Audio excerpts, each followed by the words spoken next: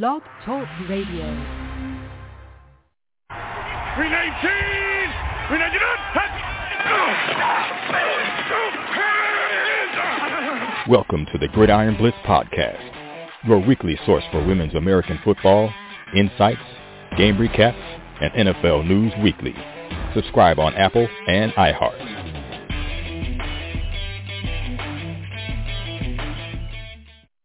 Welcome to Gridiron Beauties Blitz podcast 376. Oscar Lopez in the house. We will have the backseat coach in about an hour, Mark Simone, in here to talk WNFC Week 6.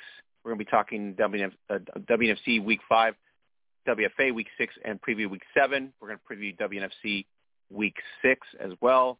We're going to have the return of ex-League insider Nate Ward also in the second hour. But we are loaded to go this 2-hour extravaganza, and that will be with 2 interviews today. We're kind of excited to have in Music City Misfits head coach Tracy Logan here in about 15 minutes in the No Joke Football Huddle. And on top of that, in about 45 minutes, we are going to have Jacksonville Dixie Blues in the house as well, Coach Robinson, and we're also going to have Amber Twig and Javantia Maple. So all action-packed for the next hour, and then we're going to dive into WNFC, WFA, Massey ratings, rankings for the WNFC, just a lot of stuff happening in terms of what's going on in the sport as we get towards the playoffs. We got 2 weeks left in the WNFC. We got 2 weeks left in the WFA. A lot of games this weekend that we are going to be able to talk about with Mark Simone when he comes here in about an hour or so. Sin City rebounds versus Arizona, 24-6. Baltimore, big win against Richmond. DDA goes down against Derby. And then it's going to be Mile High gets edged over OKC. OKC's played pretty well all season. I think they probably deserve a bump to D2 at this point. They've kind of earned that. And the Capital Pioneers out west in a brutal defensive duel against the PDX Fighting Shockwave, 15-14. Plus, Sun City continues to roll. Pretty exciting team this year for the Stealth out in El Paso, 35-28 as they take down Rocky Mountain Thundercats. So it's really awesome weekend. Plus, we got the Dallas Elite rebounding to stay in the D1 competition with 22-0 over Austin. The Renegades just completely routed the Divas. Obviously, the Divas are completely a different team without Amanda Kangeldi and D. Scott. So shout out to D. Scott for hopefully she's doing better and rehabbing better, and to Amanda out there. But 70-0, the champs continue to roll. They have already punched their ticket. It's just a matter of the playoff seedings at this point. But Boston really on a trajectory to the road to Canton. It just we said it from week 1. We're at almost week 6 now, week 7. The champs, that's it. Nobody's going to take them down unless somebody's going to really put up a good fight in the playoffs, and I don't see anybody doing that at this point besides maybe the Tampa Bay Inferno. So that would be the only team that I can think of that would be competitive enough to do that. Houston Energy, 54-14 down the Houston Power. Minnesota on the For the Fans game of the week on the For the Fans network. Minnesota 49-6 against Arlington. Mark Simone said, "Hey, we got the Vixen playing pretty well ball. They're going to take down the Impact." I said offensively, if they could, score a lot more points versus that, and I guess I have to eat my words, including Coach Madsen out there with the Vixen. So shout out to him for calling me out on Twitter. So, but 49-6, Arlington goes down, and now Arlington will go into battle against Cali War. Cali War has lost against Nevada, and now Arlington against Minnesota. So it's a really must-win for Cali War and Arlington for Division I seedings in terms of the playoffs and where they're going to position themselves. So it's going to be the For the Fans game, Week 7, and we will dive into that, like I said, in about an hour when backseat coach Mark Simone comes in, and we're going to dissect both WFA and WNFC. I'm going to shout out to the USWFL champions, the River City Sting, who took down the Tri-City Thunder this weekend. So if you're at the Hub, you already knew that, at the Hub at facebook.com/Gridiron Beauties. And we are excited and right there at the gallery. So they're very gracious. They're appreciative. And great job out there, River City Sting, for winning the 2021 undefeated season for them, 5-0. And they are the USWFL champions for 2021. So great job there for the River City Sting. So congratulations to them. The other key matchups we're going to be talking about is Baltimore, Carolina coming up here. Capital City Savages have been playing pretty good ball. They're taking on Cincinnati Sizzle. We got, who else do we have? Houston as well. They're going to be taking on Gulf Coast. Miami against Orlando in the Florida swing. We're going to have Mile High taking on Rocky Mountain in the Denver swing. We got Richmond looking to rebound against the New York Knockout, who've been playing really awesome ball in 2021. And the PDX, who lost to Capital Pioneers 15-14, will match up with the D3 champion and D2 powerhouse Nevada Storm in this coming Week 7 of the Women's Football Alliance. So if you want to get the details on everything that's happening in the WFA, the Women's Football Alliance, WFAProFootball.com is your site to go. Scheduling, everything there, rostering, seating, standings. As we get into the playoff mode, they're going to be a lot more crucial to keep an eye on. So we'll dive in with Mark as well and myself, and then we'll dissect that every week. But if you want to keep up to date on it, it's WFAProFootball.com. All right, the WNFC, not to be forgotten at this point. Key matchups this weekend as well. And the rankings for the WFRC are going to come out this weekend. I think a shift will be shifting in terms of the top 6. The Rebellion of all the teams, I think, in 2021, we knew they were for real. We now know they are for real.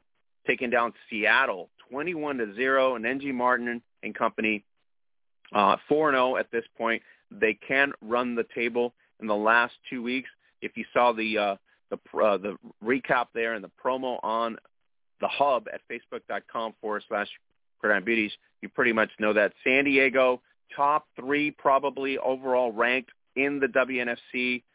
What a great job, Nenji Martin, Katie Ott, and the rest of the group there in San Diego.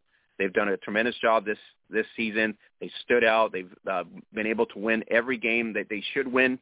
They've been very competitive in terms of their scheduling, in terms of their rivals on the Pacific Coast, and they have done the job that they needed to get done. They're playing really good ball on the run game. They're doing really well on the terms of the attack, but defensively, they have done a tremendous job all season defensively, so we got to give them credit there on the defensive side of the ball in terms of the Rebellion. Seattle goes down, so it just Hero and Wilson just could not muster up enough offense for them to even punch up a score.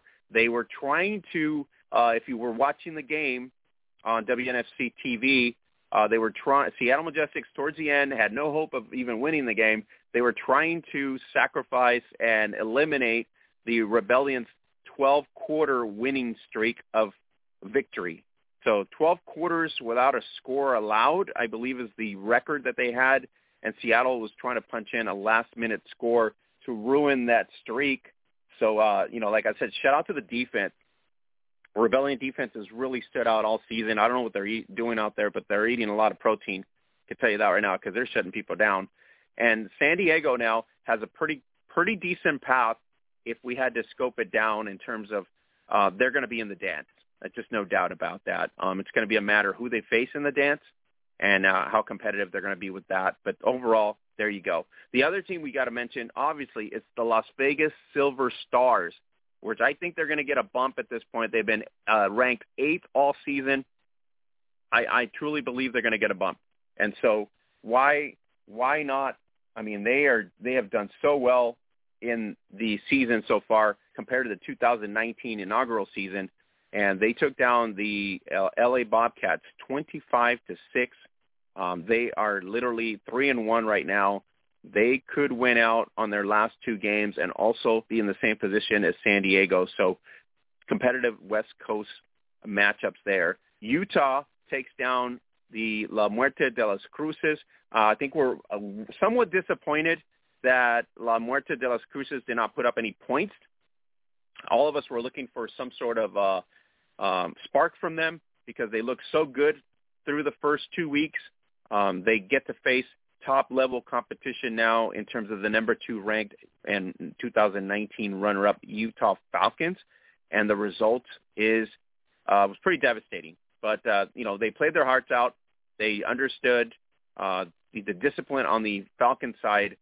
Gina Magana, Louise Bean and company, Holly Custis on defense, plus everybody on that Falcon team pretty much took control after about 2 quarters, and it was set and done. And so La Muerte has to go back and reevaluate themselves very quickly, brush this off, because they get the champs next. They get the 9 Cup champs coming up here next week, and they are probably a little bit more brutal than the Falcons, if you want to say that at all, because they're almost at the same level. So Las Cruces really has a lot of film study to do, and how are they going to be able to contain everybody on the offensive side in terms of Brittany Bushman and company over in the Texas Elite Spartans, including Liz Landry, of all people. So it's going to be a tough battle for them. That if they lose these 2 games, La Muerte will be 2-2. They can still try to make the playoffs, but it's going to be a tough stretch towards the playoffs. They would have to win out the remaining games on their schedule, and it looks to me like that's going to be a situation where they have to at least be competitive in at least these 2 matchups before we even look at that. So at this point, it's going to be a battle. So the other matchup was Philadelphia against Washington Prodigy. Philly has not looked good at all since they got whacked by Alabama. So Alabama really did a number on the Philly Phantoms, and since then they have not played very good ball. They also have penalty issues as well in almost every game. Discipline in that side of the ball. They got to get it fixed quickly if they want to make the playoffs. The Prodigy, really competitive. They've played Atlanta. They've played Philly. They are, former champions from another league, but they're showing their might, and they're showing that they can play any type of ball you want to play. But at this point, they've played really good defensive ball through 5 weeks. It's going to be an interesting matchup in terms of who is going to come out of that East Atlantic Conference to challenge the Texas Elite Spartans or the Alabama Fire, and it looks like Washington is going to be that one team that can do it. So we'll dive into that with Mark as well. Mississippi Panthers off the bye weeks. Impressive victory, 34-13 against the Houston Heat. And then Denver put the 60-burger on Nebraska, including our backup QB, our own co-host Mackenzie Brooks, who played some downs and snaps out there. So Denver really also in a position where they have waken up, and they have the opportunity to try to get into the playoffs at this point. So if you saw the feature that we had out there at the Hub, you saw we're featuring the Denver Bandits, the Las Vegas Silver Stars, and the San Diego Rebellion as a focus for this week as well. So the rankings will change based on what happened this weekend. We'll look forward to the rankings. I believe they're going to come out Thursday or Friday after the coaches poll and the WNFC committee poll assess that. And we will see Thursday or Friday will be the WNFC rankings. It's going to be surprising to see where everybody's standing at this point. I believe Las Vegas will get a bump. More than likely, Philly will drop. Atlanta will probably come into the top 5. Washington maybe in the top 6 or 7. So we'll see what the rankings we'll go there. So let's go into the Monkey Knife Huddle, and we're going to go into the huddle, and we're going to be talking to Coach of the Music City Misfits. We're going to be talking to Coach Tracy Logan in a second here.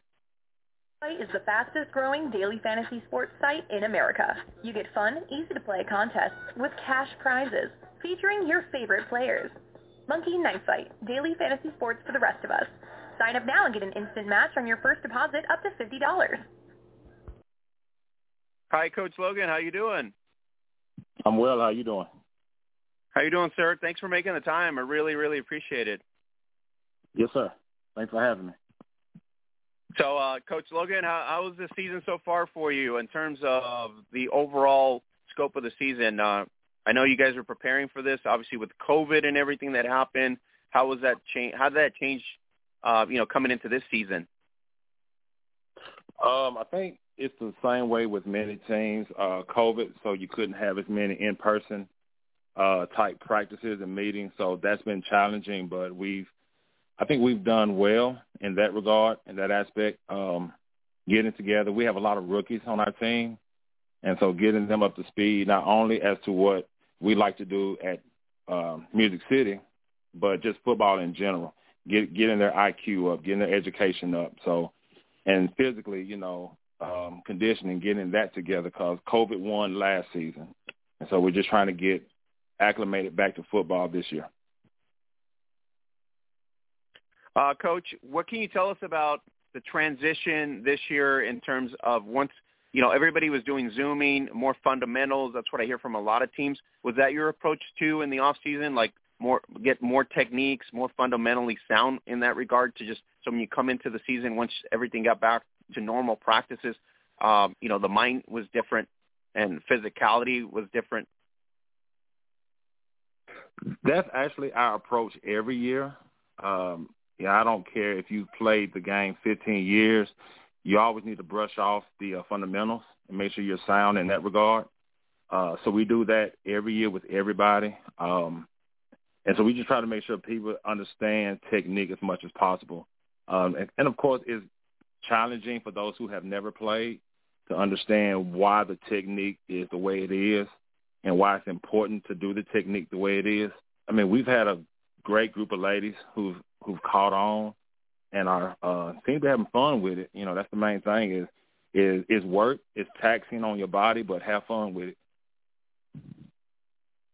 Coach, tell our listeners a little bit about your background, how many years you've coached the team. I know you're like a trainer outside of the coaching realm, so you understand obviously body, the mechanics of body and maintaining a optimum level of, physicality for the sport. So tell us a little bit about you and what you bring to the Misfits so far. Okay, a little bit about me. I'm a native of Nashville, Tennessee. I play semi-pro ball here in Nashville.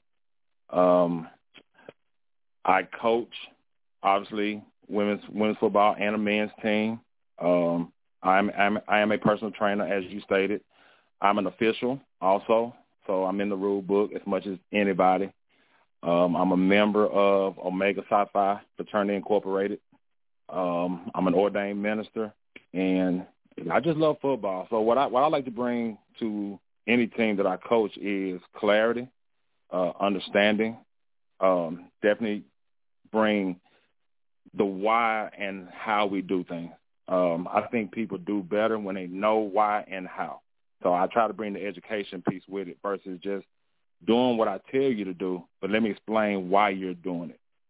So that's my approach. I'm very teaching. I'm very patient, but I do like to get the best out of whatever I do and whatever those around me are doing. Coach, we had the big news like a week ago. It was regarding your team, Huntsville Tigers. The ownership there did not agree with, I guess, the matchup you guys had earlier in the season. They took a grievance to the league, and then the league obviously made a ruling, probations and suspensions. Those included some of your players and things like that. So can you speak on any of that at all? Do you want to speak to any of that? I'll say this. Football is a contact sport. It's an aggressive sport. So, of course, when I played and the way I coach and teach aggression. You cannot play football half-stepping because that's how you get hurt. So I teach people go all out, but go between the whistles and go within the rules. Like any team, you are still teaching fundamentals. You are still teaching hand placement, body placement. You're teaching these things. Is it perfect every game? No. Do things happen? Yes. That's why you have flags. Throw the flag if something happens on the field that's wrong. That's cool. As coaches, we correct it. That's what we do. in regards to that game, we actually passed down some disciplinary actions more strict than the league did on some of our players, because it's been said that we are a dirty team. We are not a dirty team. We are a physical team. We try to be as physical as we can be within the rules. I mean, there's time where we've gone up against teams and they've just they were more physical than we were. We don't say anything. We go back to the lab, get stronger, see what we did wrong, improve that, try it again next time. But this notion that we are a dirty team, this is the first, and I've been coaching since early 2000. This is the first that I have been associated with a team that has been labeled dirty. That is not what we do. That's not who I am. That's not what I condone. And it was a little disappointing to have that stigma put on me, and nobody knows us. Me, my coaching staff, any of that. So that was a little disappointing. But, I'm just like, people have opinions, and they're entitled to that. They may see it in a different way than I did. We addressed it. The league addressed it. It's been handled, and we moved on. Coach Logan, you said it. I don't think any coach in a fundamentally sound system is going to, promote that, right? Because it doesn't benefit you as a staff to have the stigma that you are putting out, players that are obviously going to play cheap and dirty, right? Because that doesn't help you in the long run at all. No, it doesn't. And to your point, you did address that, to a point where, you took accountability with the individuals that obviously were either out of bounds fundamentally or, like you said, they were not working within the scope of what you're teaching, right? Exactly. And so we saw, we self-scout. So not only do we do game planning on the other team, but we self-scout. What are we doing? What are our tendencies? And so we checked that, and we, saw the clips that was presented to the league. We saw it. We addressed it. And, again, like I said, we did above and beyond in some aspects than the league did, because that is not who we are. We are not a dirty team, and I don't condone that. I don't want to say we have rogues, anything like that, because we don't. But you have times where it gets heated, and you correct it. I'm under the impression that the way I was coached is if you have a certain kind of foul, you come out for a play right away. Cool off. Hey, right. Chill, relax. Let me explain what you did. Now go back out there and do it better. Or if I see you doing something dirty, come on to the sideline, give me your helmet, sit down and spectate. All right? But the last thing I'm going to want to do is put somebody in harm's way, because I don't want nobody putting our team in harm's way. This is it is a physical sport, a contact sport, but it is a sport nonetheless that you are supposed to come out here, compete, and have fun. At the end of the day, we have jobs to go to, families to get back to, and that's the big thing. This is fun. This is a game. Let's enjoy the game. That's it. I agree with you. I think the reason I wanted to bring you on is to really give you that voice, right? Because that was your team that was presented in that light, and I thought it was only fair for me to bring you on, and so you can address it in a manner, as you said. The league did do some disciplinary action, but you personally took self-accountability within the team, because it hurts the brand, right? Ultimately, it not only hurts yourself as the staff, but it also hurts the branding of the team, because nobody wants to be associated with an organization that obviously is out to harm others, right? We want to play within the scope of the sport, as you said, because it is competitive. It is considered dangerous in a lot of aspects of it. So, you try to limit as much as that as possible. There's injuries, right? Look at Dee Scott playing competitive, and then she broke her femur and things like that. And bad things do happen on the field, even when there isn't a dirty play or dirty concept of play. You're still going to have some other injuries that might happen. So, Coach Tracy, I really appreciate you being candid with us and giving us the time and answering it, because I really wanted you to come on so that everybody that listens to us understands that Misfits ball is fundamentally sound, and if it isn't, then obviously you're going to address it as you stated here. Absolutely, and let me thank you again for extending the opportunity to be on this platform. the last thing I want to do is bring any negative attention to the organization or to any organization that I'm a part of. We do our best to teach fundamentals and to teach football the right way. That is who we are. And I also want to commend my organization, the Misfits, for not responding when they could have but chose not to. Sometimes it's better to not say anything because I do believe that things happen for a reason. And here I am tonight being given an opportunity to speak. And I want everybody to know. I thank those that have reached out to us across the nation who do not know us but know the situation.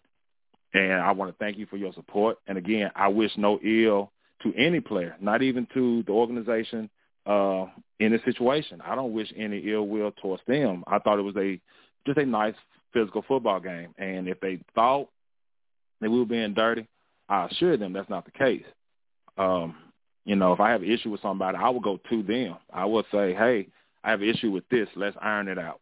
But thank you again. And let me just real quick, D. Scott of the Divas. So I saw where she was injured, and I had to reach out and, just let her know that I'm thinking about her and, encouraging her and praying for her because it's more than football. She don't know me. I don't know her, but that's football. Injuries happen, so I had to donate to the cause, and I wish everybody across the nation will, if it's nothing but $1, $2, $4, $10, whatever the case may be, whatever you can afford. I'm not calling anybody's pockets, but if you can help her out with her medical bills, because I know they're tremendous, do that. But, again, thank you for this opportunity to state the case here tonight. Yeah, no, I wanted to bring you on because it's only fair to, for me, hearsay is hearsay, but when you have to get it from the horse's mouth, and, Misfits, they've played a pretty good ball for the last couple of years, and there's no need for that. I believe the WFA took swift action. I know the Huntsville ownership felt otherwise within the rule book, but I think that's something that needs to be addressed within the league and that owner, right? Because that's a situation where the rule book either needs to be redone or rewritten or readdressed. But it didn't have to go to the point where, we got into a scuffle in that sense. We don't need negativity in the sport. We have momentum for positivity, so we need to keep it in that state. And I think you coming on, addressing that and confirming it, and obviously, like you said, you guys readdress yourselves and hand down harsher elements of the probations and suspensions even more than what the league did. So that just shows to you that the organization is committed to proper play, right? Fundamentally sound ball and, giving the fans a good, entertaining football game, ultimately. Ultimately, I mean, and we do camps for young kids. We have a wide range of professionals on the team. We have some that just graduated high school. We have some that serve in the military. So we have a wide range, age-wise. Somebody's 19, somebody's, a little older. So we have all of that. And the last thing I want them to do is to bring their families out to a game and watch dirty play. But to even put another team in harm's way, that is not how we do. We play physical football. We don't play dirty football. All right, Coach Tracy, let's talk about the season, and let's just, since I got you here, let's figure this out. The goal is to go to Canton. What an opportunity for you and your team to break into that playoff state and arrive in Ohio as one of the 6 teams to represent the WFA at this historic moment at Tom Benson Stadium. It's a great opportunity. We have to do our due diligence here to make sure we are as prepared as possible to put a product on the field that's going to be competitive, mentally strong to handle the situation. Does it always pan out? No. I don't think there's anybody that's been undefeated. So you're going to take your bumps and bruises along the way. I don't take L's as losses. I take them as lessons. What can we learn from this situation? So the main thing is really not us getting ready for somebody else's team, but for us to be the best misfit team as we can be, put that on the field and see what happens. All right, Coach Tracy, you got Knoxville, Columbus to round up the season, and then the Massey will decide as to, where your playoff seating is going to be. But So impressive. So beginning of the season against the Sizzle, 33-0. Then you took on Huntsville, 35-0. Defensively, you guys are playing really good ball. So can you call out any names that we should be made aware of for the next 2 weeks? Honestly, it's a collective group. I mean, I don't want to call one over the other because it's a collection. They play as one team. So I'm just going to say anybody with a Misfits jersey on is who you need to be looking out for. All right. Offensively, you guys have done well. Jessica's done pretty well. You got Teresa, Caitlin, Lachey. So you've had some good success offensively in terms of the points total. So I think you're averaging almost 25 points a game. So do you feel comfortable there in terms of the last 2 weeks? And you're going to be, I'd say, in that, ready for the playoffs offensively? I feel comfortable in the aspect that we are still working things out. We are nowhere near where we want to be. And the fact is that ladies still come to practice and they're eager to learn. So we haven't peaked yet at all. And that's the encouraging thing about this is that isn't our best, that we still have room for growth and room for improvement.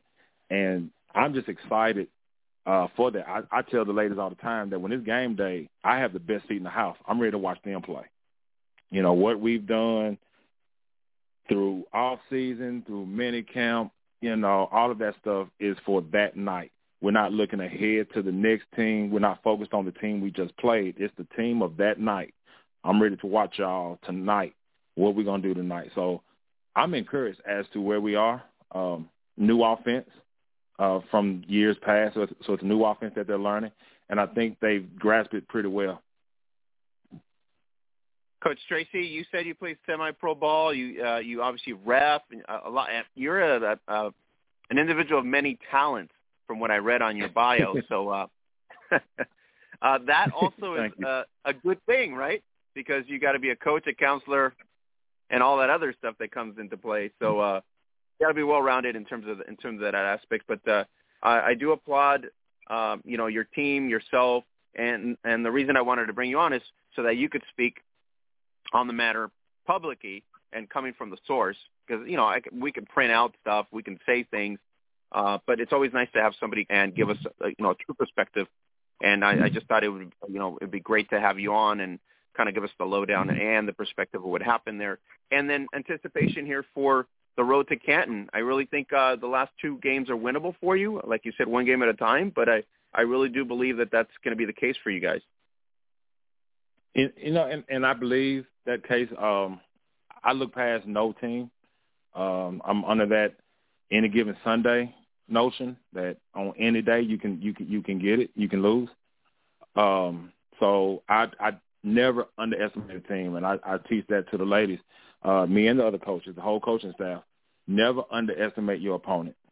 Don't take anything for granted. Still prepare as if it's the biggest game of the year, because it is. The biggest game is always the next game. And that's just where we are. But again, I want to thank you for allowing me the platform to speak on the issue. Obviously, we didn't want to go back and forth on Facebook and social media because it just gets even more muddier. There's a verse in the Bible that talks about a fool and a wise man arguing. You don't know which one's the fool and which one's the wise man. And so we want to make sure we didn't get in that mud. We want to stay classy, and I think we did, and I think we are. And I'm just ready for the season. See what happens. Yeah, I know. I really think that that's the case with a lot of things. You just have to wait and see. I think when you have rulings and you have things that have to be addressed, sometimes we jump the gun too fast on anything. And social media is one of the worst things that happens, right? Because like you said, everybody starts to just fire before they even assess. If you go to military state, you got to assess the enemy before you can, and whether you want to fire. That's the question. But overall, I think it was just something that we needed to, air out and bring in. And we discussed that last week in terms of the post, and I thought it was only fair to bring you on and kind of address it and speak to it yourself, because that's the best source to come out of. So I really do appreciate your time. Anything you want to tell the fans right now about Misfit ball going on towards the last stretch here in the last 2 weeks? I'll say with us, if you're able to come, if you're in the neighborhood, you're in the area, come out and watch some good football.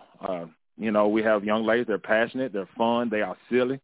They just love each other. It's a sisterhood for them. We always break down on family for the most part, because that's what we are. Outside of football, that's what we do. We lift each other up. That's just who we are.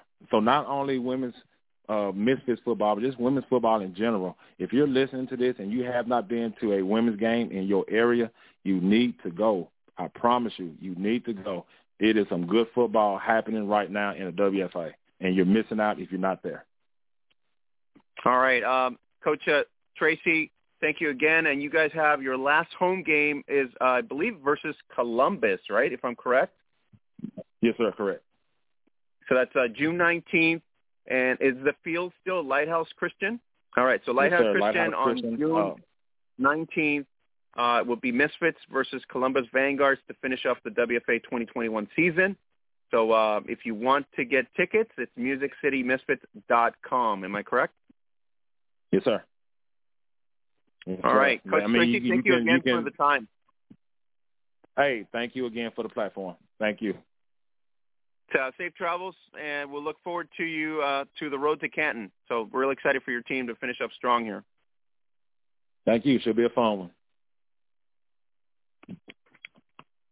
All right, guys. That was Coach Tracy Logan. I wanted to bring him on because sometimes we get into a situation on social media where we go back and forth within politics, within other aspects that people throw out there instead of focusing on the topic. And I thought it was only fair for us to bring in the Misfits, and who better to bring him in than the head coach of the team to address the fact that, this is not a dirty team. This is not a cheap shot team. There's obviously players that can go out of bounds or not play within the fundamentals. But to his point, it was a situation that the league addressed it. They brought it down to his team, and they even did further severe suspension and probation. So, I mean, if you're Huntsville, if you're listening, obviously the team did take ownership of their own, and they addressed it even harsher than what the WFA rulebook would have been. So if there's an issue with that, at that point, it's just between Huntsville and the WFA leadership, which, either the rulebook needs to be readdressed, because if it isn't a total tolerance mentality, then that's not really an issue with the organization in terms of Music City. It's more of an issue with the Women's Football Alliance in general. So hopefully that's going to be the case. We don't go into legal matter and address it, but I really appreciate Coach Tracy Logan's time coming in here, addressing Misfits ball and addressing the fact that that is not what they do, and that's not what their makeup is, and that's not what their organization stands for. So really awesome to have him on. So I really appreciate his time. All right, guys. If you guys haven't gone to Monkey Knife Fight, go to monkeyknifefight.com. MLB, NBA playoffs right now. You got PGA, whatever, MMA. If you want to go there, it's pretty simple. $5 free play on us. Go sign up. Is the fastest growing daily fantasy sports site in America. You get fun, easy to play contests with cash prizes featuring your favorite players. Monkey Knife Fight, daily fantasy sports for the rest of us. Sign up now and get an instant match on your first deposit up to $50. All right, guys, go to Monkey Knife Fight, code NJF, and get started today. MLB, you can also get NBA. And if you haven't heard, Fridays, every Friday, MLB Home Run Derby. If you play in the Derby, you choose the 3 players that homer that day. You're able to get a prize pool earnings and match up. Last week we had two people that signed up, got $2,500. They got the three home run batters. They got $2,500. So easy, quick. If you're intuitive, you're able to make really good money. So shout out and go. Expect greatness. Expect greatness. From our preparation to the way we perform, to the way we shine, expect greatness. Expect it from yourself. Expect it from your teammates. Expect it from this team. We brawl, we kill, we eat. Yes, sir. Hey, energy, emotion, play fast, play for each other. That's it. Let's go get it. Here we go. 1, 2, 3, 4, 5, 6, 7, 8, 9, 10.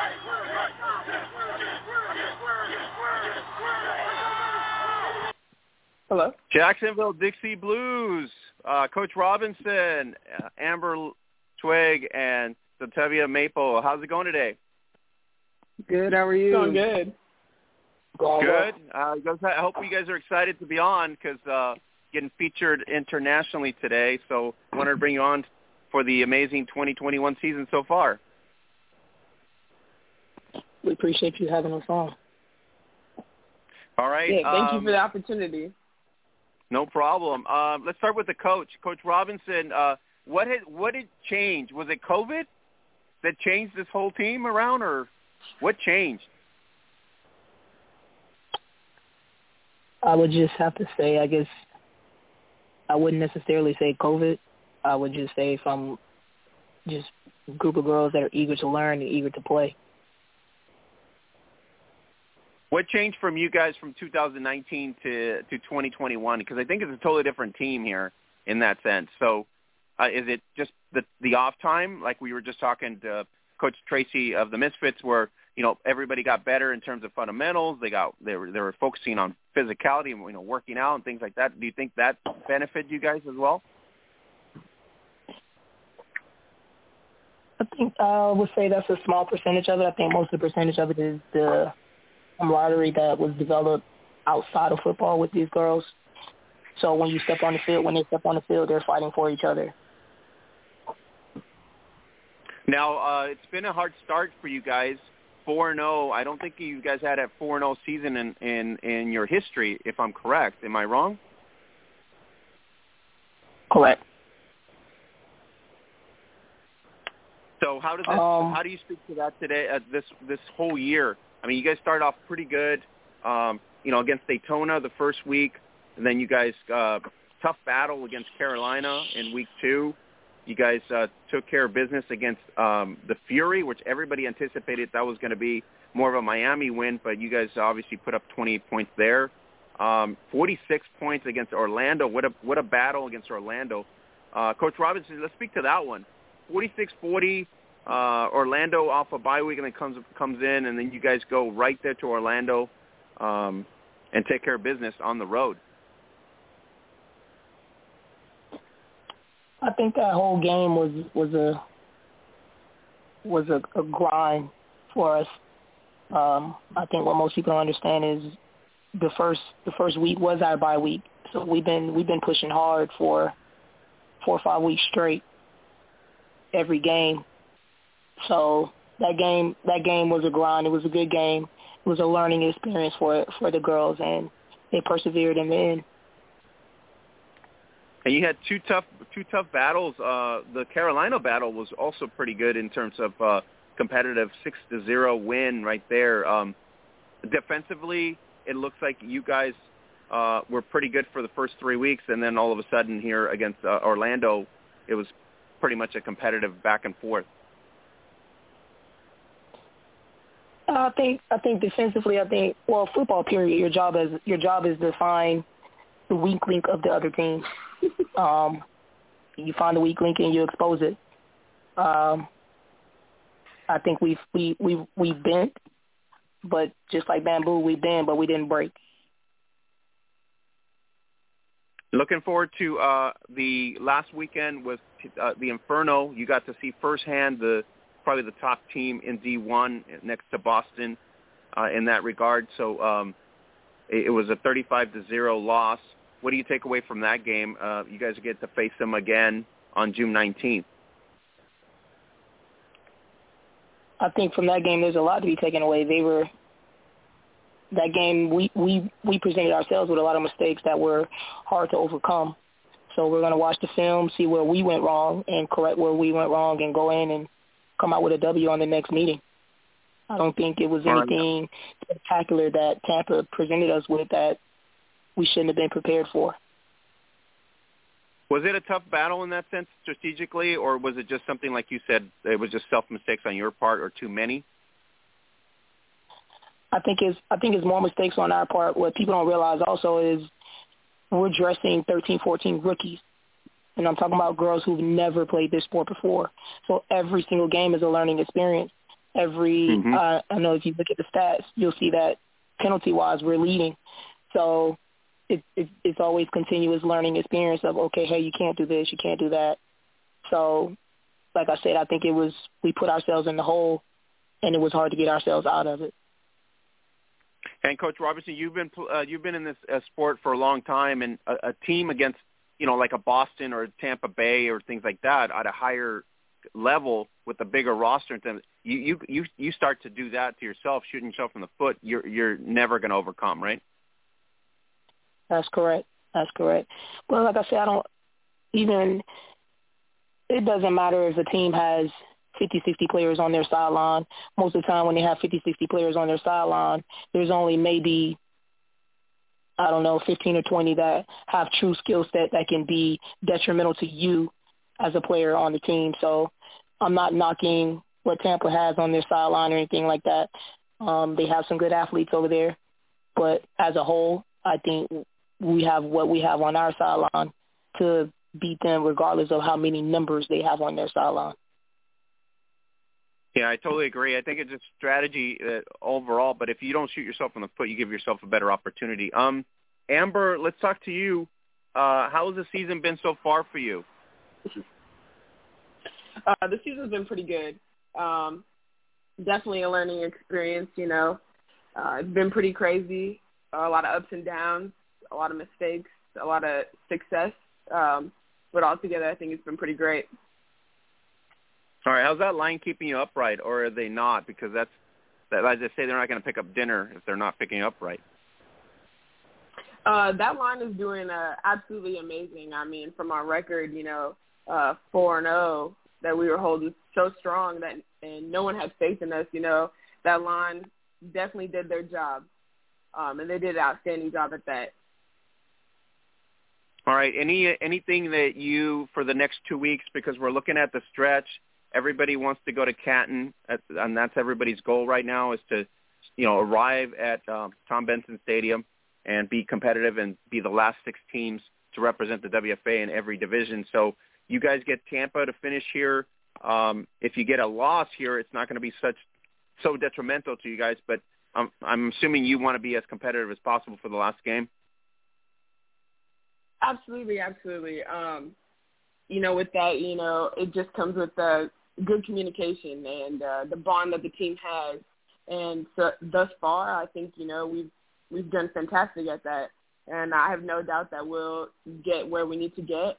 And if we don't, go home, number one, I definitely think, we'll be definitely a very competitive team in the future. As a leader of this team this year, do you feel like this was more pressure for you, or do you feel like Coach Robinson said having some rookies and everything else, the learning process here, do you feel like this was good for you too as a leader? Absolutely. I mean, coming in, with a bunch of rookies and me included, it definitely has been a learning experience. I've learned a lot of great things, and I think, this team, myself, Coach, with a couple of vets that we have, can go nowhere but up. Keep striving, keep, stay goal-oriented, and pretty soon, we'll be right where we need to be. Amber, let's talk about that game against Orlando because, that's 46 points up there, and they put up 40 on you guys. Any pressure during that game, or were you just like, okay, we can do this, we can win this? Because I know sometimes you get into that grind in the fourth quarter, and you're like, man, can we pull this off? But can you speak to that game? Actually, I wasn't actually there for that game, but my backup quarterback definitely did a great job. She's fantastic, and definitely the team, sticking together and having each other's back out there. We can't move the ball without the line. And, they did their job. They did absolutely fantastic at it. And, I think, that game, definitely speaks for itself, speaks that we are definitely here to make an impression, and we've done that. All right, Amber, you're talking about your backup quarterback. Would that be Brittany? Yes, absolutely. So Brittany shined against Orlando because I haven't watched film on you guys in that game, but I heard everybody else giving me comments about how it was a pretty grueling matchup. So I want to give, I guess, Brittany a shout-out, Brittany, for playing awesome ball against Orlando then. Absolutely. Well deserved. All right. So let's see here. Is it? I want to pronounce I think I pronounced your name correctly, right? Jantivia? Did I say it right? No, it's just Jay. It's just Jay. Is it Jen? Oh, Jay. Okay, Jay. Let's just go with Jay then. Yep. Okay, so Jay, tell us a little bit about the season as well, since Coach Robinson and Amber spoke to it. What's your perception so far of Dixie Blue football so far in this 2021? So coming into this season, I didn't have big expectations, to be honest. But just like Coach said, we have about 13 rookies who've never played the sport before. They're all learning, and they're developing greatly. So the fact that we went 4-0 this season is amazing. These girls have meshed so well together, and we've gelled and just come together and handled business.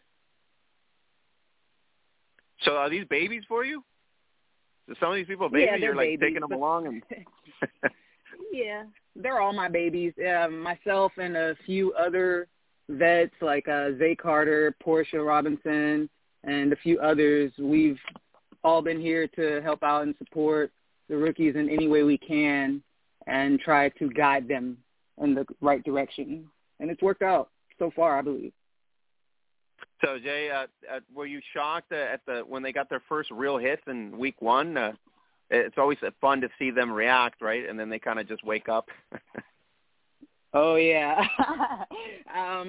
First play, kickoff, I wanted to be on the sidelines to watch the rookies get their first hit. So when they came back to the sideline, I could point and laugh at them because you can only speak so much. But when you get that first hit, that's when everything comes into full view. So I loved it. I enjoyed it. And they surprised me. No one quit.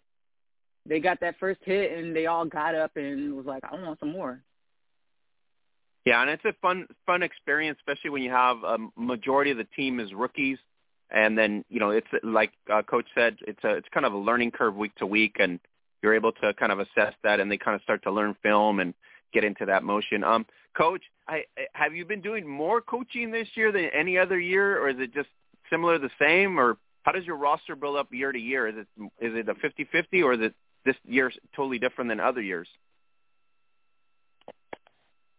I would say this year because, like I say, the vast amount of rookies that we have and the little knowledge that they have, I've been doing a lot more coaching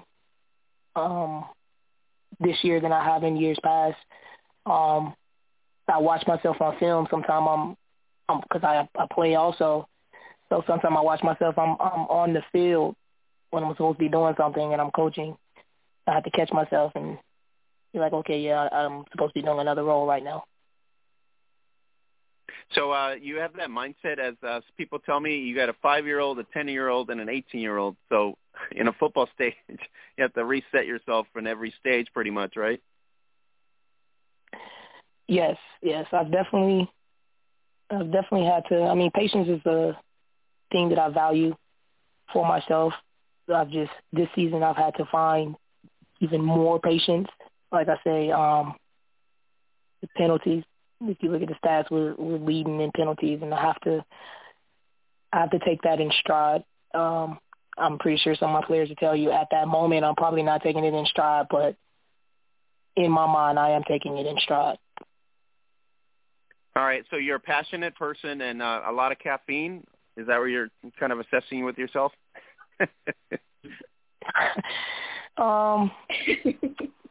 Actually, I mean, I'm not really a high caffeine person like that. It's just my natural passion for winning. I want to win, and I tell them all the time. I shouldn't even call them girls. I should call them ladies because that's what they are. They're women. I tell them all the time. I'm gonna do everything that I possibly can to draw out any little small incremental potential for talent that they have. I'm gonna do everything that I can to draw it out of them. And I think that's unique in a lot of ways for the sport. How many years did you play, Coach Robinson, in terms of the sport yourself? I've been playing since 2008. All right, so you are still playing, and you're player coach at this point, or are you just strictly coaching? Player coach. I'm probably going to be one of those players that'll be on the field with a walker talking about pass me the ball. Okay, well, we don't need that. But we don't want that for you. That's not a cool thing. But, okay, so you understand the ups and downs. And so what do you feel like right now? You think we've arrived in terms of visibility? You see Katie Sowers, you get Callie Branson, you see Lori Locust, you see the WFA in front and center with big sponsors. You've been playing a long time. Did you even feel we would be at this stage at this point? Absolutely. I have no doubt that there's going to continue to be growth with women's football across the world. You got to look at other sports also. I mean, you have the WNBA. It took some time for them to come about and to come into fruition of what they are now. It just takes time, and it takes patience, and it takes understanding of what goes on behind the scenes. You get a lot of people that speculate on how things should be ran on, or how things should be done, or what moves should be made. But until you're in that room behind that closed door and you see for yourself what goes on logistically, you just sit back and you do your part in the community to get the brand out there and to get the title out there. Coach, do you feel like this year is successful, or do you want to just finish the season first before we even claim success? I'm a one game at a time type person. Right now, our mindset is June 19th, and that's where our mindset will continue until June 20th. On the schedule, Coach, is that made by the ownership in combination with yourself in terms of making the schedule against Miami, against Tampa, against Orlando, in that Florida swing? Because it's pretty competitive Florida swing, Division II competition. I heard it from a lot of coaches and a lot of owners before. It's like we just want to play the highest level of competition because then we'll know what our benchmark is.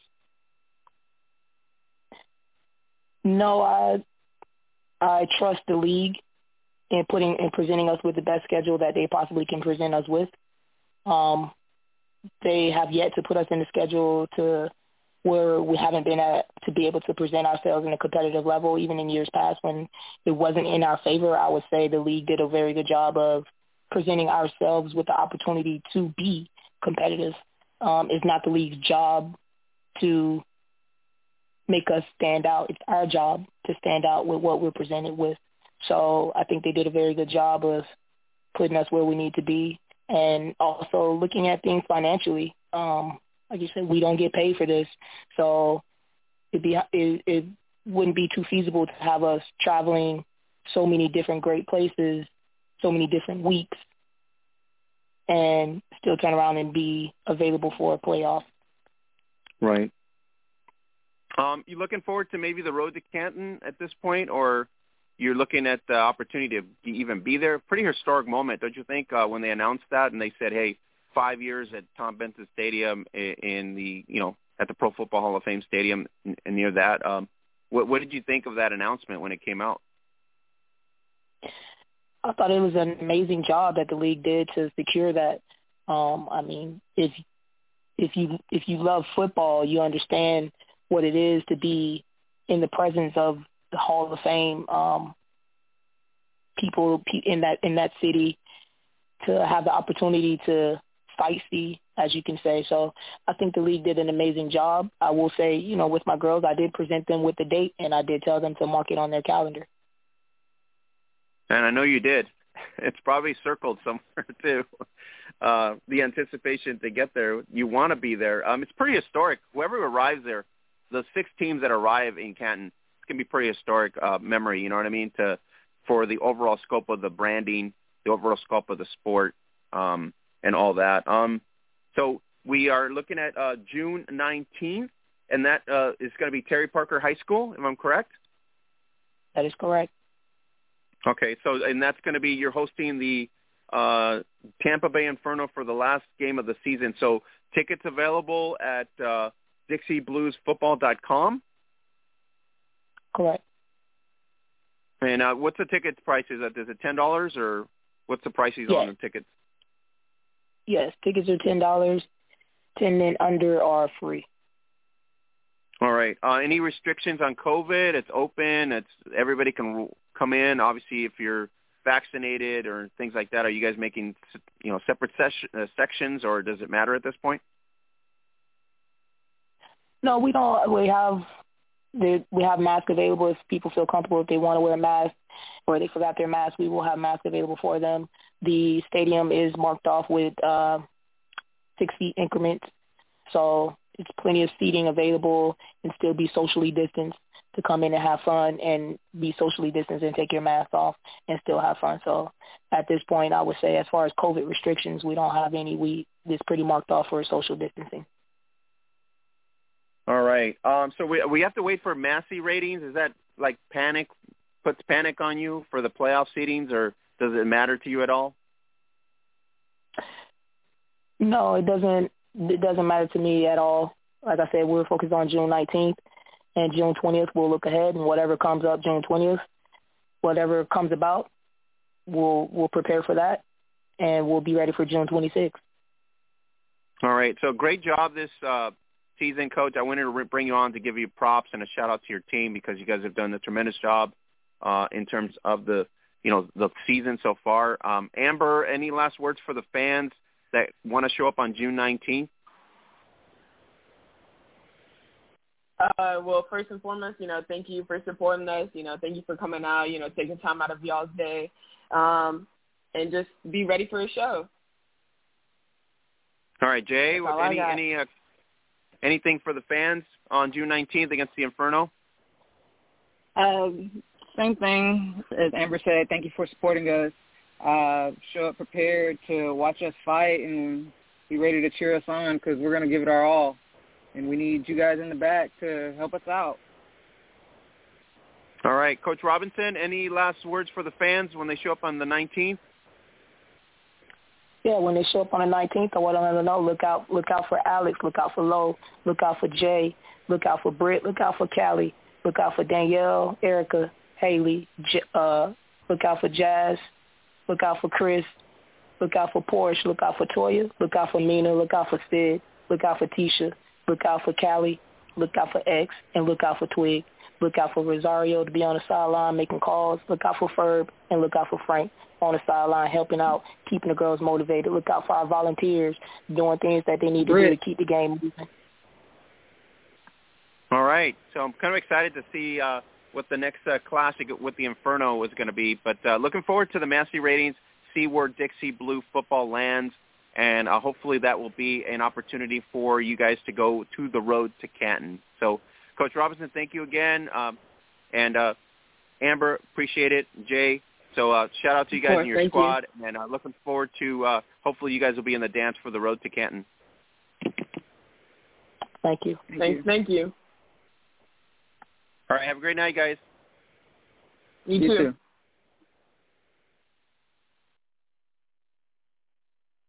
All right, guys, that was Dixie Blues, Amber Twig, and Jay Maple, plus Coach Robinson in the house talking Dixie Blues football.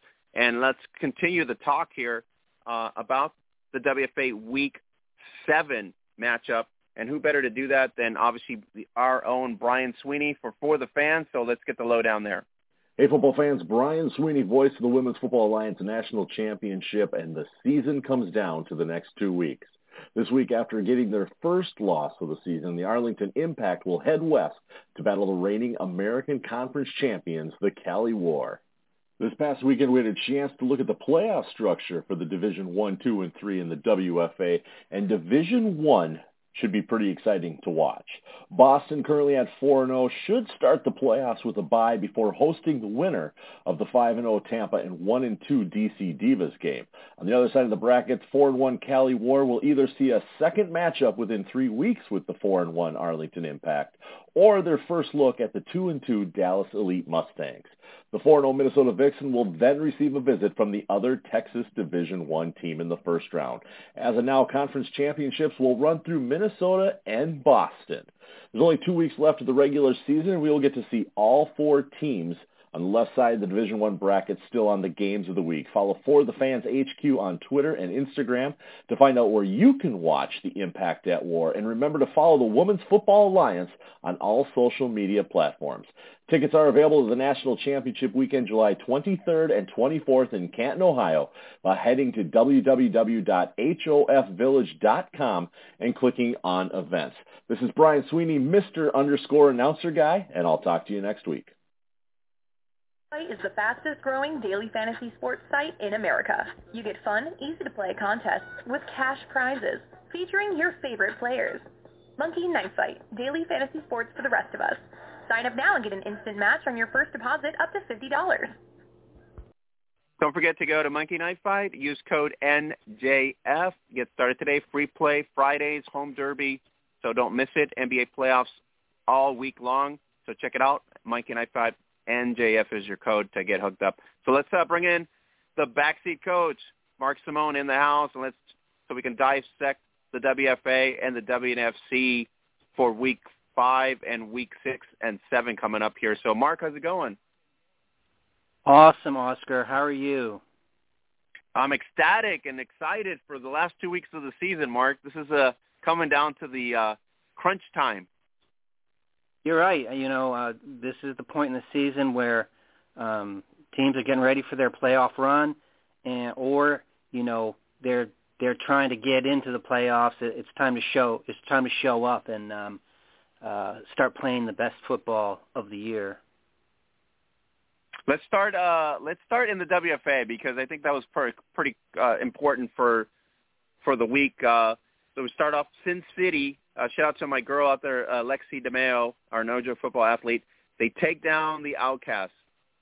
And so 24-6, great win by the Trojans after a tough start.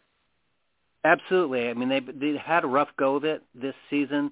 And last week we said that this is a game that, they have to get because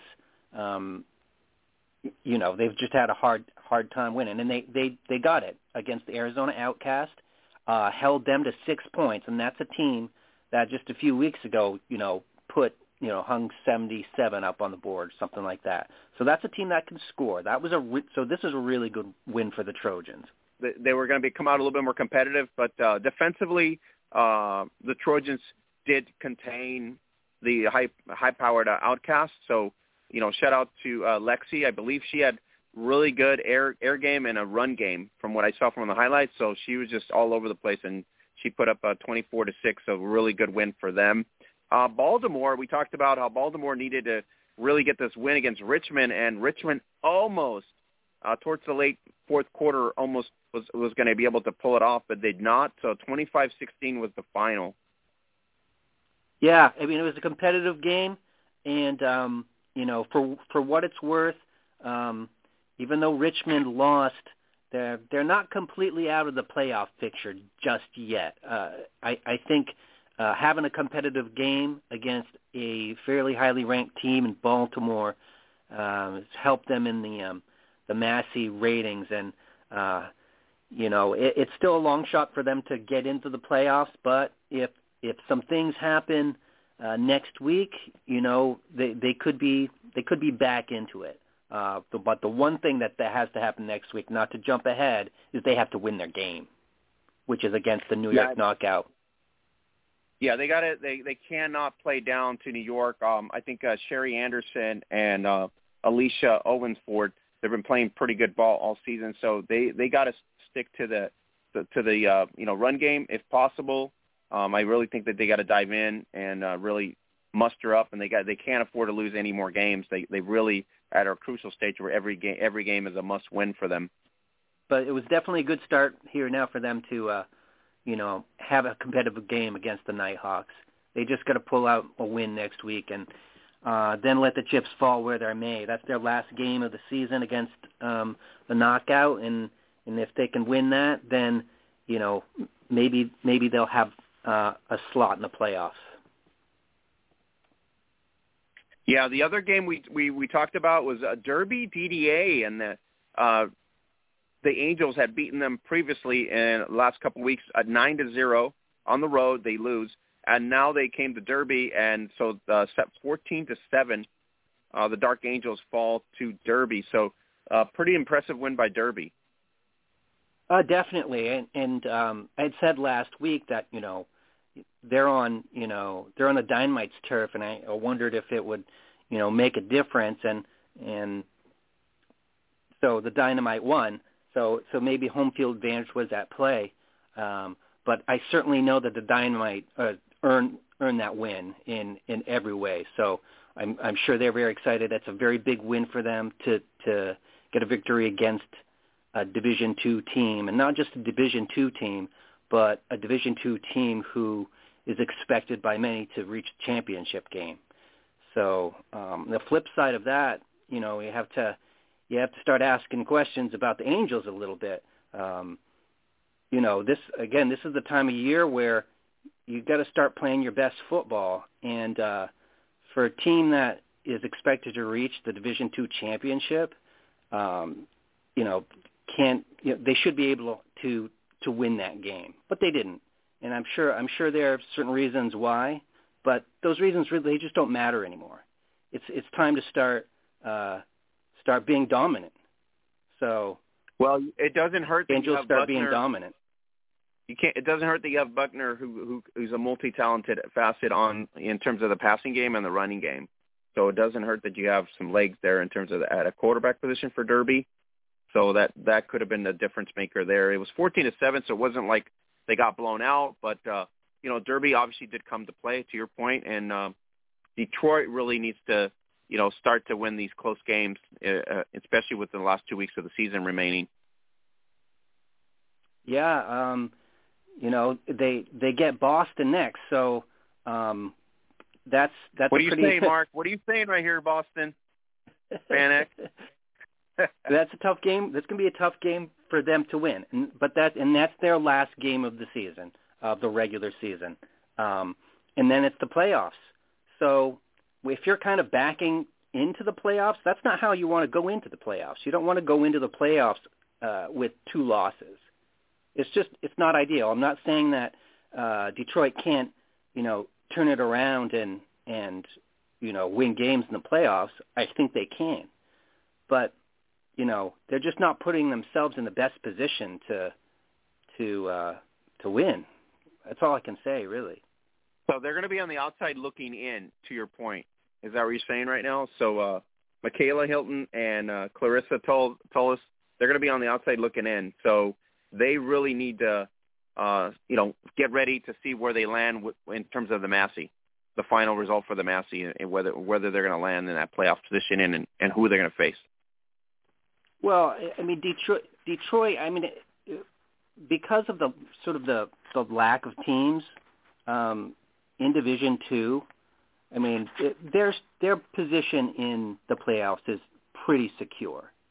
All right, they're going to be in the playoffs, and they're essentially going to be the top seed in the National Conference. So that stacks up for them, right? And they know that. But when you get to the championship game, you're going to be facing a team like maybe Nevada, and if you haven't been playing your best football, and then you face a team like Nevada, and they might stomp your guts out. So I haven't seen anything from Detroit that shows me that they're living up to their potential. Like, where's the beef? Where's the beef? So I want to see it. Offensively, they're not top ranked. They're in the middle of the pack, and defensively, they're somewhat top 5. So they still have potential. I don't think they'll compete. I don't think they will compete well against Boston. Just the fact that, like I said, so talented. The champs are there. And I think that's just a learning curve for them. It's a testing game for them in terms of a playoff mentality if they take it into that stride against Boston. Hopefully they will put up some points this time around, and hopefully they will, be competitive in some sense. But we all know what the Renegades bring to the table. So at this point, it's just a matter of playing a competitive game for the final week and then getting ready for that, the playoff round. Absolutely. I mean, I think they have anything in their hip pocket, it's their health. If they go into the playoffs healthy, and I think this is a lot to do with the season that they're having so far, is maybe they're trying to preserve their health or regain the health of some of their players. If they have their health going to the playoffs, well, that's their case scenario. All right. The other battle was between Mile High and OKC, and all year I've been, saying, hey, these Lady Fours team coming from the, their previous league, they were top notch, and I really think next year I think they'll probably be bumped to D2. But competitive matchups between Mile High and OKC in both matches, and 8-0 was the result here. So, they've played really well, and this was a tough game for Mile High to kind of squeeze by. Yeah, it seemed like they gutted it out, and Oklahoma City, they really seemed to rise to the challenge. I mean, this was a close, tough game. I think the Blaze really needed to have that game. Just at the point of the season where you're getting ready for your playoff run, and so the Blaze are now they're 4-0. They beat Oklahoma City twice, which is in two very close games. The first game was 14-6, so also an 8-point margin. But now the Blaze, they get to take on Rocky Mountain and then finish up against Sin City, which I'm not sure if there's a possibility that they'll face each other in the playoffs, but it looks like Sin City is kind of still in the bracket. Mile High is definitely in the bracket. Big win for Mile High. Yeah, Smooth Larry Jones, I mean, she's been playing pretty good ball all season as well, so we got to give her a shout-out out there. And she's done a great job so far. Shay Watson as well, Amber Howard, K-Mac always bringing it. Elizabeth K-Mac always brings it. So they got a good squad there. It's just a matter, like you said, finishing off strong. Rocky Mountain, I mean, they're pretty competitive. I wouldn't be shocked if where a victory comes out that way. They've always played pretty good ball, especially in terms of an in-state rivalry. Finishing against Sin City, I agree with you. I think that's going to be a preview of a playoff, maybe a playoff matchup once they get past the last week. All right, let's break it down here. Capital Pioneers quietly, having a great season here, and they take down PDX 15-14. So that was a pretty impressive game. They're off to a 5-0 start, are the Pioneers, which is really very impressive. I can't think of any team, a new team in recent memory that started out 5-0. But I do remember some teams from quite a long time ago who did. The famed Detroit Danger in their first season went undefeated and won the NWFL championship. Now, I'm not comparing the two teams by any stretch of the imagination, but I am saying that it is pretty impressive for a new team to come out 5-0 to start the season. And it's kind of looking like their regular season may be undefeated. The Pioneers take on the Seattle Spartans next, whom they defeated 44-0 in their first meeting. So chances are good for an undefeated regular season for the Pioneers. What a victory for them to take down PDX twice in the season. It was 6-0, a victory. This is starting to be a rivalry mentality. You know what I mean? A rivalry setting. First year, but I know they're next neighbors too. The Pioneers are out of Salem, which is basically the next town over from Portland. So we can look forward to seeing many hard-fought matches in the future. All right, let's give a shout-out to the QB out there, Elizabeth Meza, playing some good ball, leading her squad here to an impressive early season, inaugural season for them. Maribel Gomez, Willie Lee, Missouri, Elise Gutierrez, Jennifer Kennedy. So shout-out to the squad there as well, including, the nice receiving core of Catherine Gilton and Elise Gutierrez as well. So shout-out to the Pioneers for a big win against one of the, teams, classic teams in the WFA, which is the Portland Shockwave. Indeed, congrats to the Pioneers. All right, Mark, Sun City takes down Rocky Mountain. Pretty big clash there, 35-28, competitive matchup, back and forth, good offensive game. In terms of offenses. Impressed with the Stealth so far this year? Yeah, pretty impressed. They have 2 wins on the season. So on the field, it's their first season. They have 2 victories. Oscar, you and I have been following this league and women's football for a long time, and we know that a lot of inaugural teams go without a win. Lots of them, most of them. Mm-hmm. So this is definitely showing that they have a good foundation to build on it in terms of players who can be coached and take the game seriously and rise to the occasion when they're on the football field. And it's really just a matter now of just making sure the logistical business side aspect of running an operating team are sound. So I am impressed with the Sun City Stealth this season, and I hope they continue to make it work. It's great to have football there. No, and I think it's going to be nice because they're in the same boat in that area that La Muerte is in the state. In that little city, this is the team, their team. So, we want to give a shout-out to Jasmine Casada, who's a QB out there. Pretty good rushing attack for them. Kim Kimmel, Jasmine Casada, Alexis Singleton. You also have Stephanie Aragon, Victoria Suarez. On defense, Brady Ford.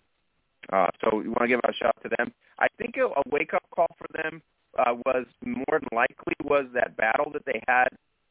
They were, I think, week 1 against Mile High, as you said, historic, pretty much over 100 points combined. But, this win against Rocky Mountain really proves that they can finish strong here.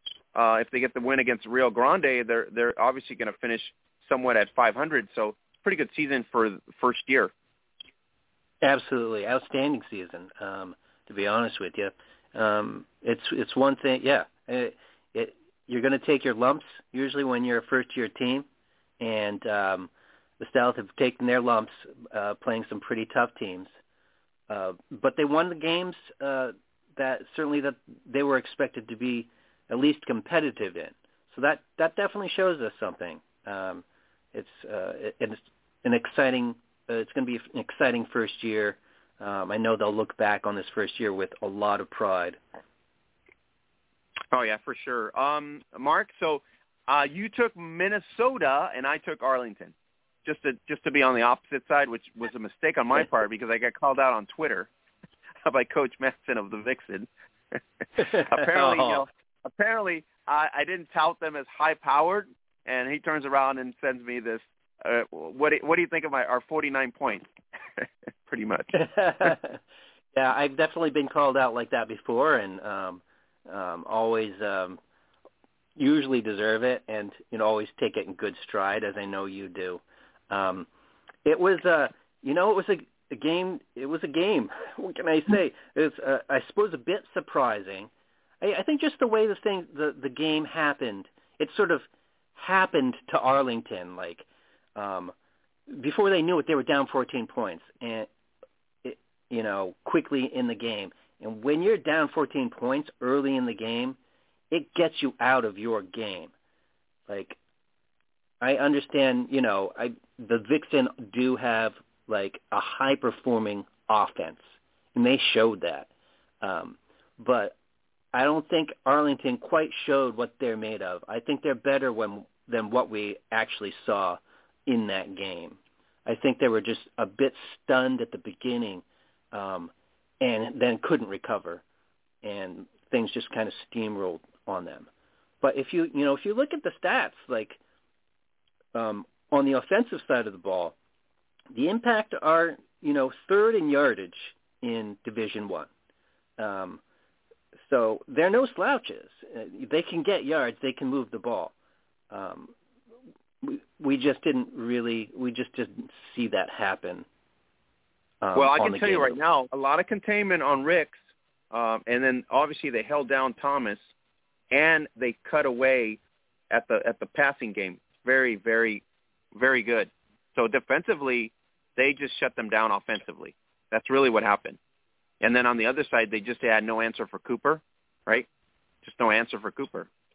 And then they were, they just didn't. So that's literally what happened there. Yeah, I mean, Minnesota definitely showed that they're the team to beat in the American Conference for D1. They showed that they have a complete game. All three phases they executed well. And that on a big stage too, knowing that this is sort of televised nationally. So they've definitely strengthened their position heading into the playoffs. Yeah, Aaron just is almost like Cahill. Once he gets going, it's pretty brutal. And then you got Cooper, so talented, almost at the same stage as Adrian Smith, right? So why not crush them when you can? You have to have a killer at quarterback. If you don't have a killer at quarterback, it's going to be hard to win games. So that's the kind of operation they're running. So it results in a lot of points, and a lot of points wins a lot. Between Cooper and Segula and Barber as her weapons, I mean, this is about the closest thing you can get to a Boston team right now in terms of not so much of a mirror image, but in terms of a offensive, output. They played pretty well, and they will need that type of play that they played against Arlington if they want to, compete at the level with the Renegades. Oh yeah, that absolutely. You're right on. They have to function highly in all those three phases of the game, and just I suppose give other teams no choice, like no options, because they have so many weapons that they can't be stopped. Yeah, so Coach Matz, I eat my words, okay? You have a high-powered offense. I'll take that back.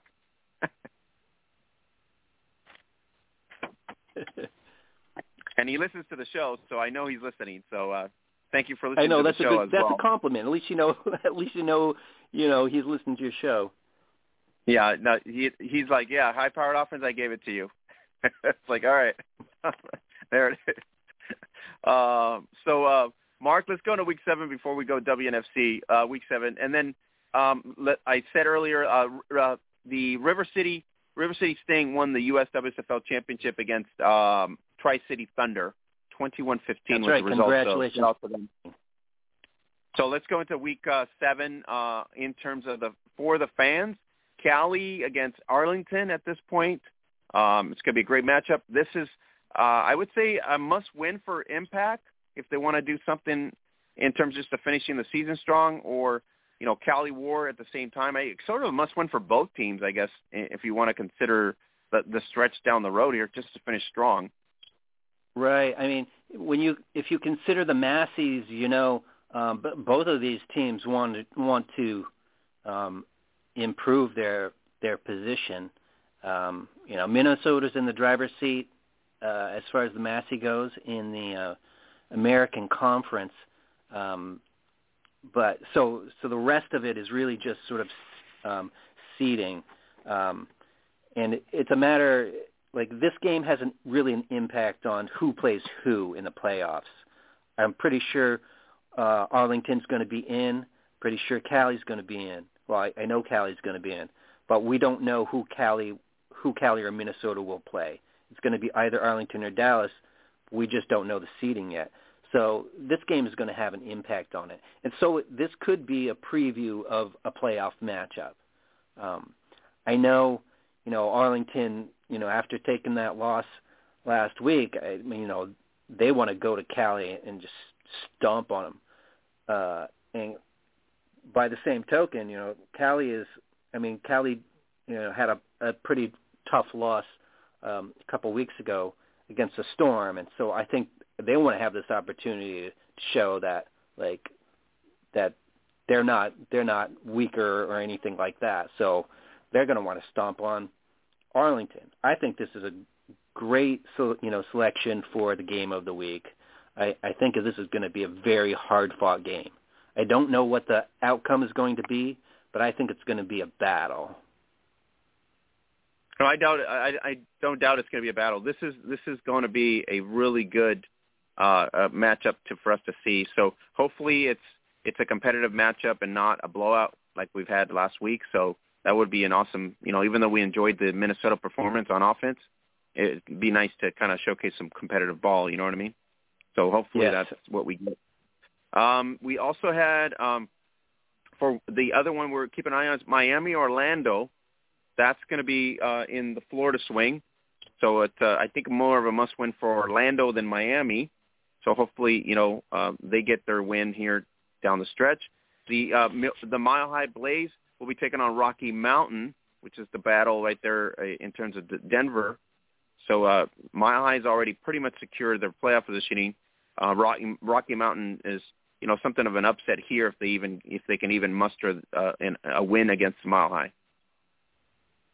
Yeah, things have been in the Blazers' favor for the last few years, but you can never sort of rule out an in-state rivalry. Those games always end up being fought a little bit harder than sort of regional matchups. So, but the Blaze definitely have the upper hand in this one. All right, the other key game I'm going to be watching for is two other games that we can keep an eye on is Richmond versus New York Knockout. That's in the Division III realm of things.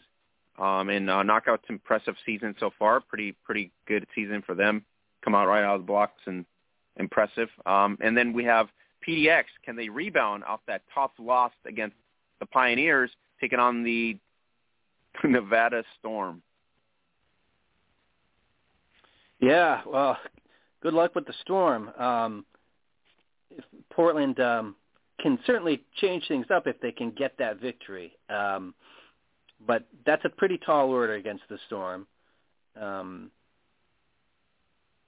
Yeah, I'm looking at Portland's schedule. They take on the Storm, and then they still have the Seattle Spartans on the schedule for the week after. So at least they still have another one winnable game on their schedule. Yeah, and that's going to be tough. Like I said, it's a really, the Storm is really dialed, and I think they're excited. This is impressive in a sense, in a scope sense, Mark, because they are the D3 champions. If they run to Canton and they represent D2 in the final game and they win D2, I don't think I would have to go back and since 2009 and sort of research that. Between you, me, and Burmy, we'd have to go back and find out if this has ever happened between the divisions, right? Maybe St. Louis. Yeah, I don't think. Well, when St. Louis won the WFA championship in 2009, I think they didn't have a divisional system like they have now.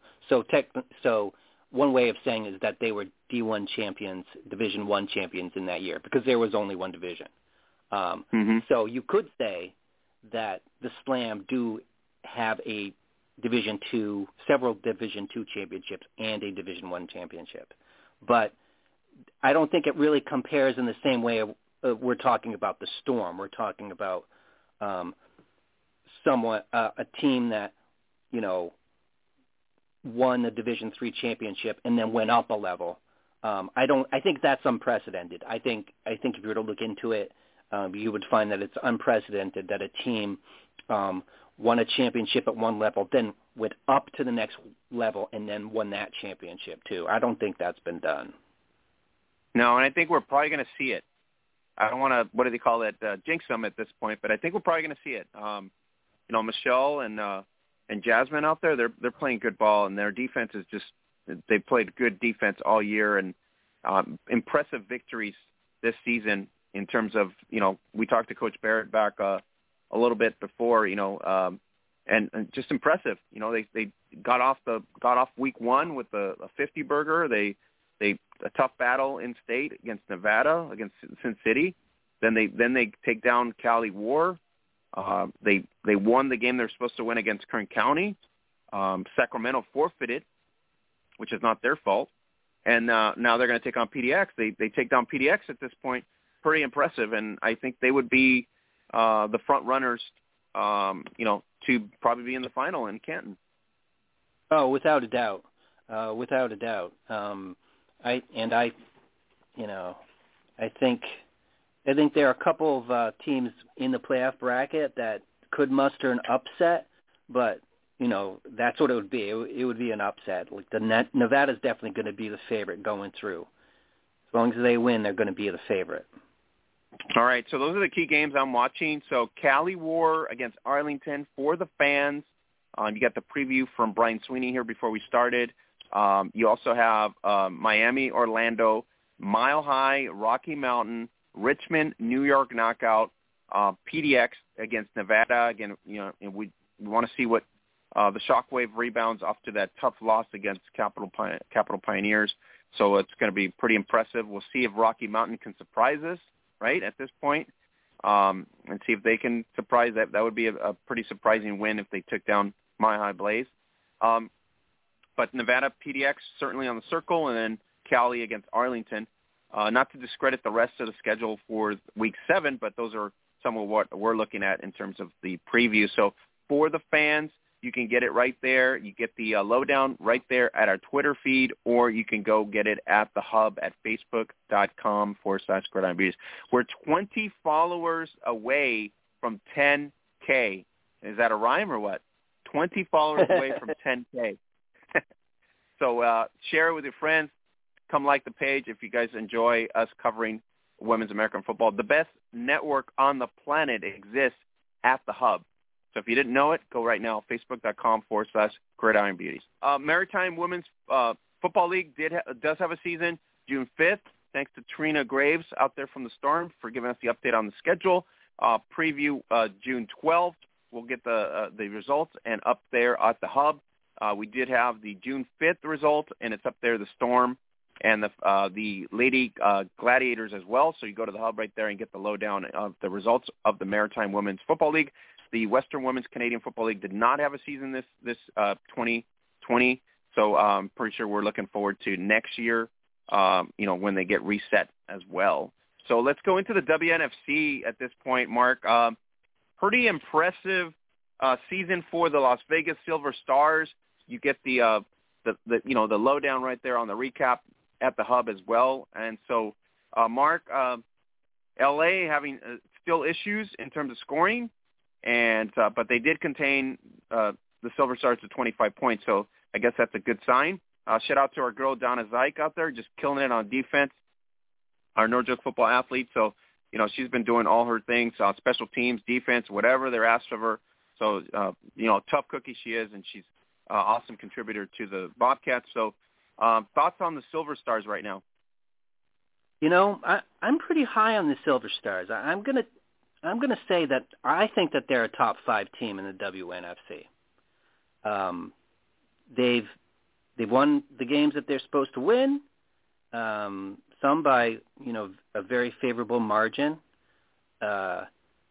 They put 24 points up on the Falcons. They didn't win the game, but nobody else has put 24 points on them. So I'm kind of feeling it. I will also clarify, I'm not one of the people who contributes to the poll for the WNFC, but every week I make my own little poll because I'm a women's football nerd, as you know. So, but I think I would, right now I have Las Vegas in my top 5. Part of that is because of the loss that La Muerte took to the Falcons, but I didn't really drop them down very far in my ratings, and we can talk more about that when we talk about that game. But I'm thinking Las Vegas is in the top 5. Top 8 ranked all season and very, very steady. They've been competitive, to your point. I really think they move into the top 5 this week. Based on the rankings, it should come out Thursday or Friday. And that would be impressive for them to move, to stay leveled mid-range all season, and now they cracked the top 5. That was really, really impressive. So, what a turnaround for Kerry Walters and Christy Ocasio and Dion Lee, from the 2019 inaugural season to now. So, shout out to the Silver Stars. Absolutely. They're all veterans of the sport, and the Showgirls back in the day, they were a competitive team. They never really raised themselves to the very top of the league, but we can see the potential in this team already so far. Yeah, Showgirls were pretty good in the IWFL for a lot of seasons. Yeah, to your point, no doubt. All right, Mark, La Muerte, big test. We said the next 2 weeks will show what they're capable of. They did not face a Los Angeles Bobcat team. They faced a high-flying Utah Falcons team. Yes, and, as I was watching the games, I was a bit more interested really in watching the Philadelphia-Washington game. So I didn't really pay close attention until I watched it later.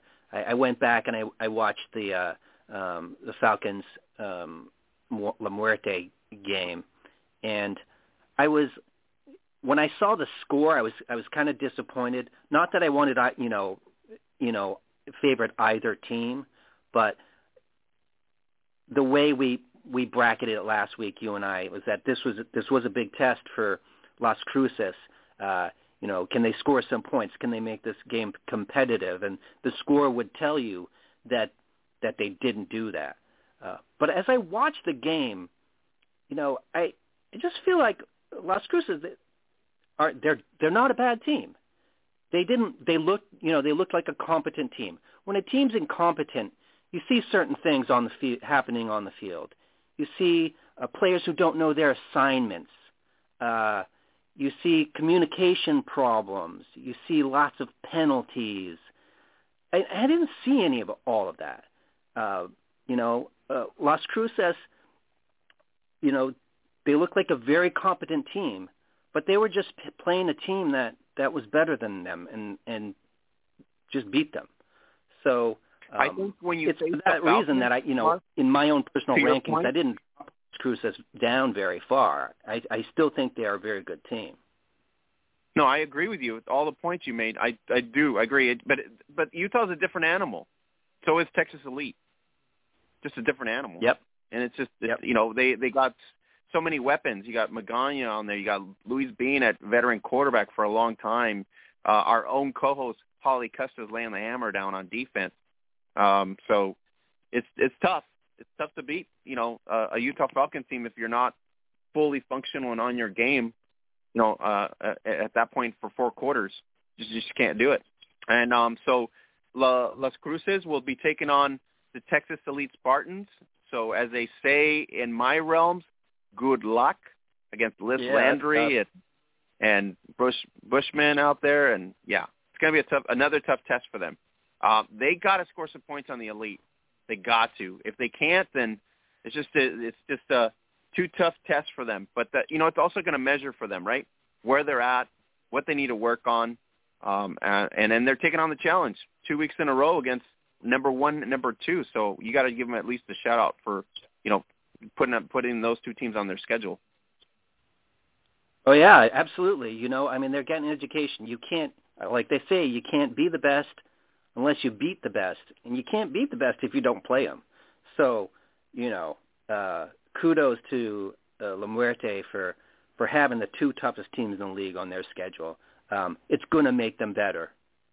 There's no doubt about it. Mark, let's bring in our ref, the X-League insider, Nate Ward, in the house. Nate, welcome back to the podcast.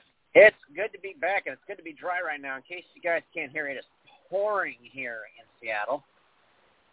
Stay dry, bro. Stay dry. You're not on the field. The elements are not against you.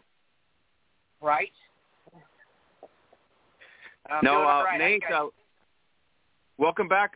We're talking WNFC right now, Nate. We're talking La Muerte against Utah and how that didn't work out for them, but it's tough to beat the Falcons. You know that, and Holly Custis in general on the squad too. Oh, it's definitely a tough challenge. We, like you just said, we know exactly what caliber Utah brings, especially having our own Holly Custis on there adds another degree. No, they played a good, strong game. I thought it was one of the better games that came out of the weekend. All right, Nate, let's talk to Mark here. Mark, Denver, 60 burger on Nebraska. Our own Mackenzie Brooks under center, because I don't know what happened to the Nebraska quarterback, but anyways, Denver just took care of business. Yes, I thought this might end up being a more competitive game, but Denver definitely took care of their business. If any one of their team got on my Facebook to call me out, I would totally hand it over to them, because they put up 60 points and left no doubt that they were the superior team. So really rough season for the Nighthawks. They're gonna finish without a win, presumably. I think they play Denver again next week. Was it back-to-back matchups with these teams? I think so. Unlikely that Nebraska will pull it out. So they need to go back to the drawing board in Nebraska, and Denver is still on that. They're still in it. They're on that playoff bubble. I don't know if they'll get a bump in the rankings by beating the last place team, but they're still in it. Nate, you feel the same? Denver should run the table. Should win the last game of the season. Nebraska, I feel bad for Mac. She's playing her heart out there, and even substituting at quarterback. So that's not good, as they say. It's definitely not good when it's good experience, but it's never a good scenario when you're put into that position when you're still fresh at it. And I feel so bad that she had to do that, and especially against a team like we've seen with Denver. I agree that maybe it won't be that big of a push. They're still, like you said, they're on the bubble. I don't see, handily beating a last place team as, earning brownie points to get into the playoffs. I think if they weren't playing them back to back and they actually had a dominant team they were facing in the end, maybe they'd have a chance. I just don't see it happening. They've had a great season, but I think they're going to be on that underlying bubble unless, something happens to one of the big teams. Yeah, I agree with that. Mark, let's close out for the last two matchups here. So we had San Diego taking down Seattle. Seattle wanted to do couldn't win the game, but they're like, hey, it's a 12-quarter winning streak, and let's ruin it for them at the last minute there, and it didn't work out. Yeah, well, it's, this is the second victory that San Diego has over Seattle now. And it's a bigger victory than they had in the first week of the season. So San Diego certainly has proven that they're better than this Majestics team. Now the Majestic still have 3 games left on their schedule. So, and this upcoming game with the Silver Stars is a very intriguing matchup. But that's a big matchup for both of these teams. If Seattle wants to stay in it, they have to show something. And then they play Oregon and the Utah Falcons to close out the season. So there are still opportunities here for Seattle to strengthen their position in the playoff picture.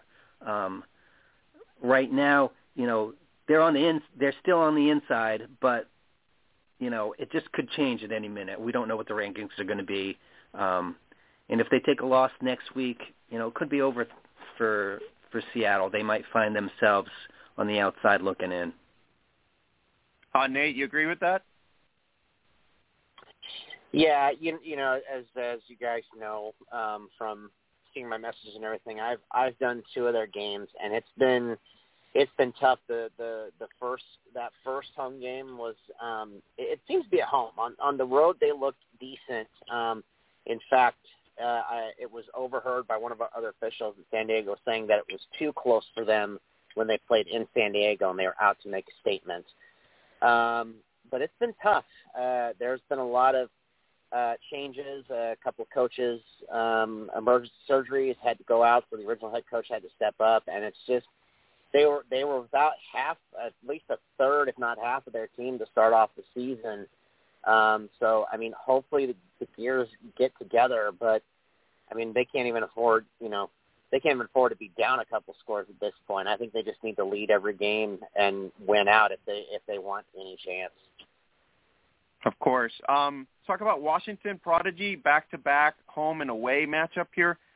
If the Prodigy wins next week against Philly, Philadelphia is pretty much in a deep hole. I don't even think they make the playoffs at this point in the Atlantic. Yeah, like Seattle next week, Philly has to pull out a win. I'm pretty sure that they've slid down a couple more spots, and but I think they can win against the Prodigy. But right now, it's looking like Washington is the favorite. They pretty much controlled the entire game this past weekend, and Philadelphia scored on a big play. So the Phantoms have big playability, but that's not going to win when you're down by 15 or 20 points. So Philadelphia has to turn it around. Like I said last week, if they lose this one, they could find the whole thing slipping away, and it seems like that's happening. And Washington finishes up in Carolina, so that's winnable. So if they get this next week in Carolina, they pretty much punch themselves into that Atlantic Conference playoff position. Nate, Mississippi returns after 2 bye weeks, getting beaten down by Alabama and Atlanta. Now they get to face Atlanta one more time. So we'll see if the Lady Panthers can rise to the occasion.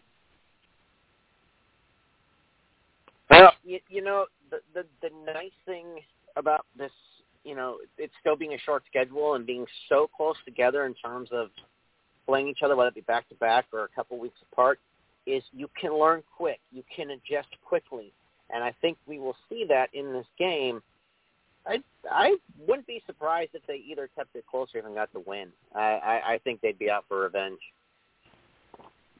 Mark, you agree on that?